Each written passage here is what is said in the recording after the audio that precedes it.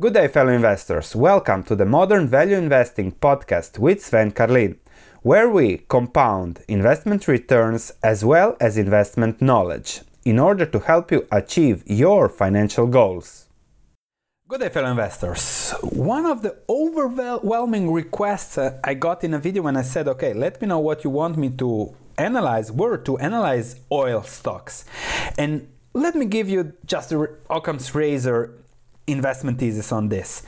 When you invest within sectors with tailwinds, even if you make mistakes, those might get corrected by the structural tailwind. Oil has a lot of headwinds, so you must be very, very careful when you invest in oil stocks. I am long an oil stock, I'm long natural gas stocks, but the price earnings ratio I bought was free. That saves me from mistakes. In any case, I've made an analysis of the oil sector, the fundamentals, the companies, the critical issues, and I really think if you're invested in oil or thinking about that, this will be a really, really valuable video. Also for sector analysis, stock analysis, subscribe to this channel and click that notification bell. So let's start with the 10 key things you must know before investing in oil stocks. From the bull-bear thesis, how to invest, when will we hit the bottom, what are the forces that work in the field, and what you have to keep in mind, what are the fundamentals, what you have to keep in mind to make low risk, high reward investments. Let's start with this report that I have published on my stock market research platform. And I think it will really be interested also for those who are not subscribed to my stock market research platform. If you want to check more about that, please check the links in the description below. So there was an overwhelming request to look at oil stocks. I did that. And the diverging situation when it comes to oil is the following.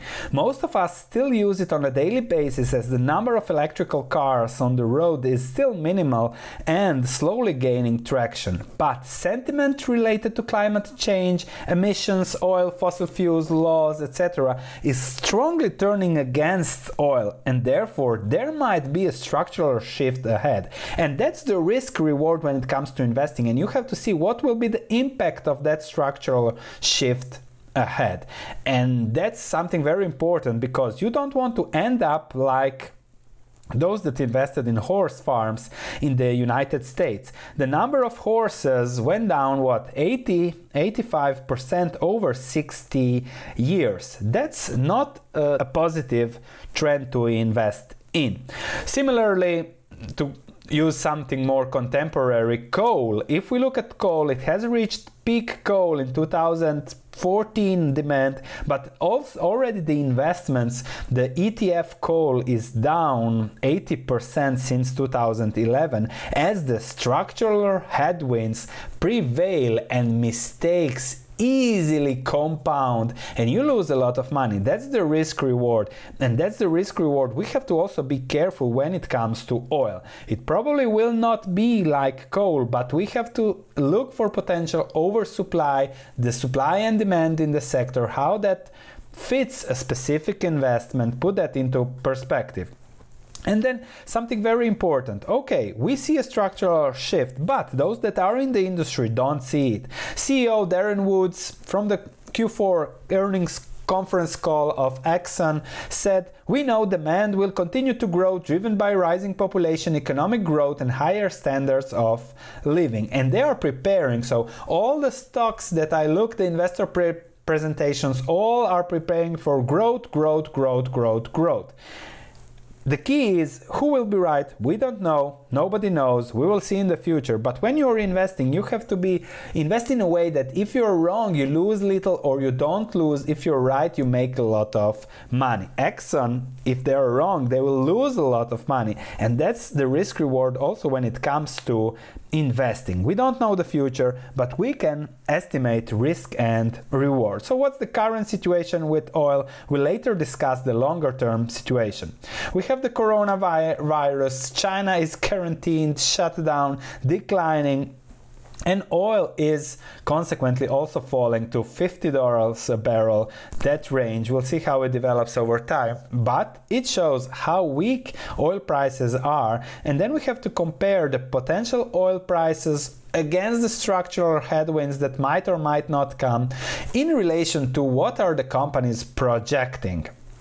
And we have already seen a structural shift when it comes to oil. 2014, prices above 100, Goldman Sachs projecting 200 oil, but then oversupply from shale oil, and bam, we are down to an average of 50 over the past years, with ups and downs. There will always be ups and downs when it comes to oil. And to paraphrase JP Morgan, oil prices will always fluctuate. Then we look at the forecasts for the sector, and the US Energy Information Administration is neutral, and most analysts are so neutral. They don't expect any shocks, because if you're an analyst and you expect a shock, if you're wrong, you get fired. If you are wrong and everybody else was wrong with you, so there nobody predicts a shock, but there is a shock, yeah, it's okay, then it's okay. So keep that in mind when analyzing and reading reports from institutions and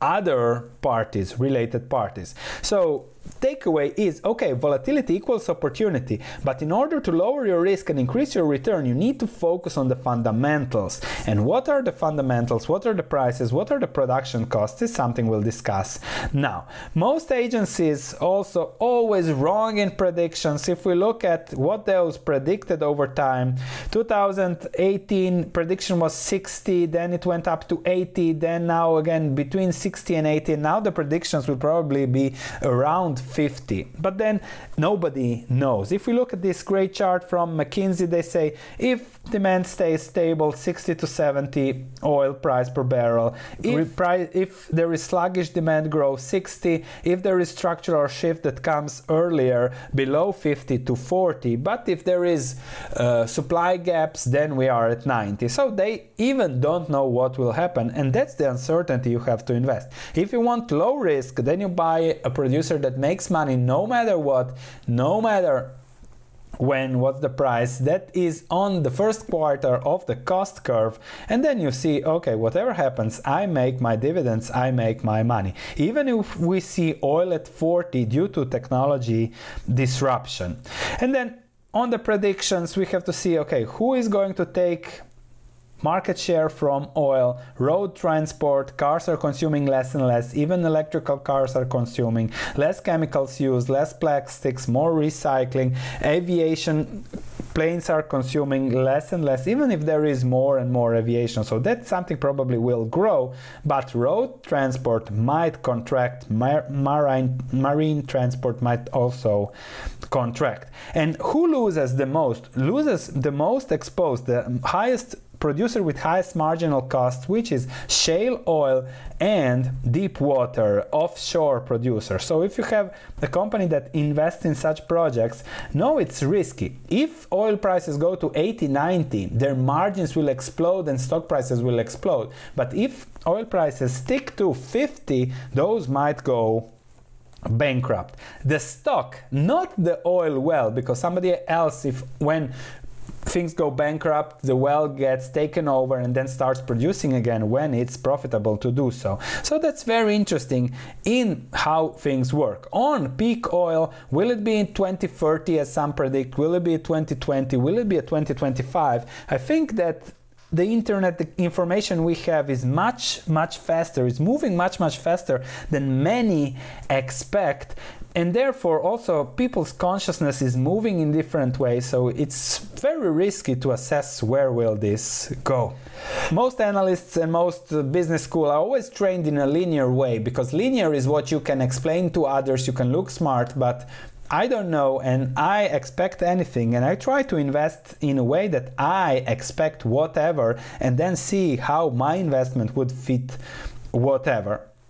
Solar is growing, everything is growing, oil is expected to definitely decline, but when? That's a big question, and that's a question that nobody knows the answer. You can only see, okay, what are my guys doing in relation to what's going on? The positives are for gas, so more demand for gas. If oil wells, Shell Oil, Deepwater go bankrupt or stop producing, they're producing less gas, and we might see great jumps up in gas prices, which is always very interesting to see how those things move. As always, if you invest alongside structural tailwinds, you can be, or you are being very well rewarded for taking the structural headwind risk, price earnings ratio of 3 that I invested in my gas company, for example, then you can see how to play that risk and reward. Then something very important is oil investment sentiment. BlackRock lost 90 billion on oil and coal, and they joined the 41 trillion investor climate campaign. So if those investors that have a lot of assets under management stop investing in such stocks, you know what will happen to the stock. So that's another risk, simply common sense risk to assess. Goldman also downgrades Exxon to sell because they don't see the company will earn the return on capital it projects of 15%. They will earn half of that, thus the stock will be much cheaper. So if you really want to invest in oil, wait for the sentiment to be extremely negative. We have just a small slowdown in China, oil is already at 50. What if there is an important global recession that eventually will come? US in a recession, Europe in a recession, then you are oil at 30, 20, and then you can pick the very cheap stocks. And that's also why I made this analysis. I published on my stock market research platform. The knowledge will sit there, and then when the right time comes, you'll buy those bargains because everybody will paint the whole sector with the same brush, and then you'll buy those bargains on the cheap because many will go bankrupt. It's a cyclical, supply and demand will balance even out again, and then you'll make a lot of money on a cyclical. We discussed Peter Lynch, we'll discuss Peter Lynch in the coming weekend, how to and when to buy cyclicals from his book, so that will be very interesting. And then the sentiment is still negative. Mad Money's Jim Cramer is done with fossil fuels, but I think somehow this is just the beginning. So my friend, not yet. Focus on the fundamentals, not the relative story. Yes, stocks have high yields, have price earnings ratio that are lower, but focus on the long-term cash flows, the long-term investments necessary, the long-term fundamentals that are there. And you see also P ratio of 13 is still okay, not that low. P ratio of 5 would be much more attractive, but then again you have to see what are the things. 2019 was higher oil prices than 2020, so you have to see whether stocks like Shell, for example, will be able to keep the dividend or not. And what would you do if the stock falls more? Would you be happy buying more, surviving with just 8 years of reserves to produce? So they'll have to invest a lot, and then it's always a risk. So I don't like high risk, high reward, or high risk, medium reward investments. I prefer when there is low risk, high reward.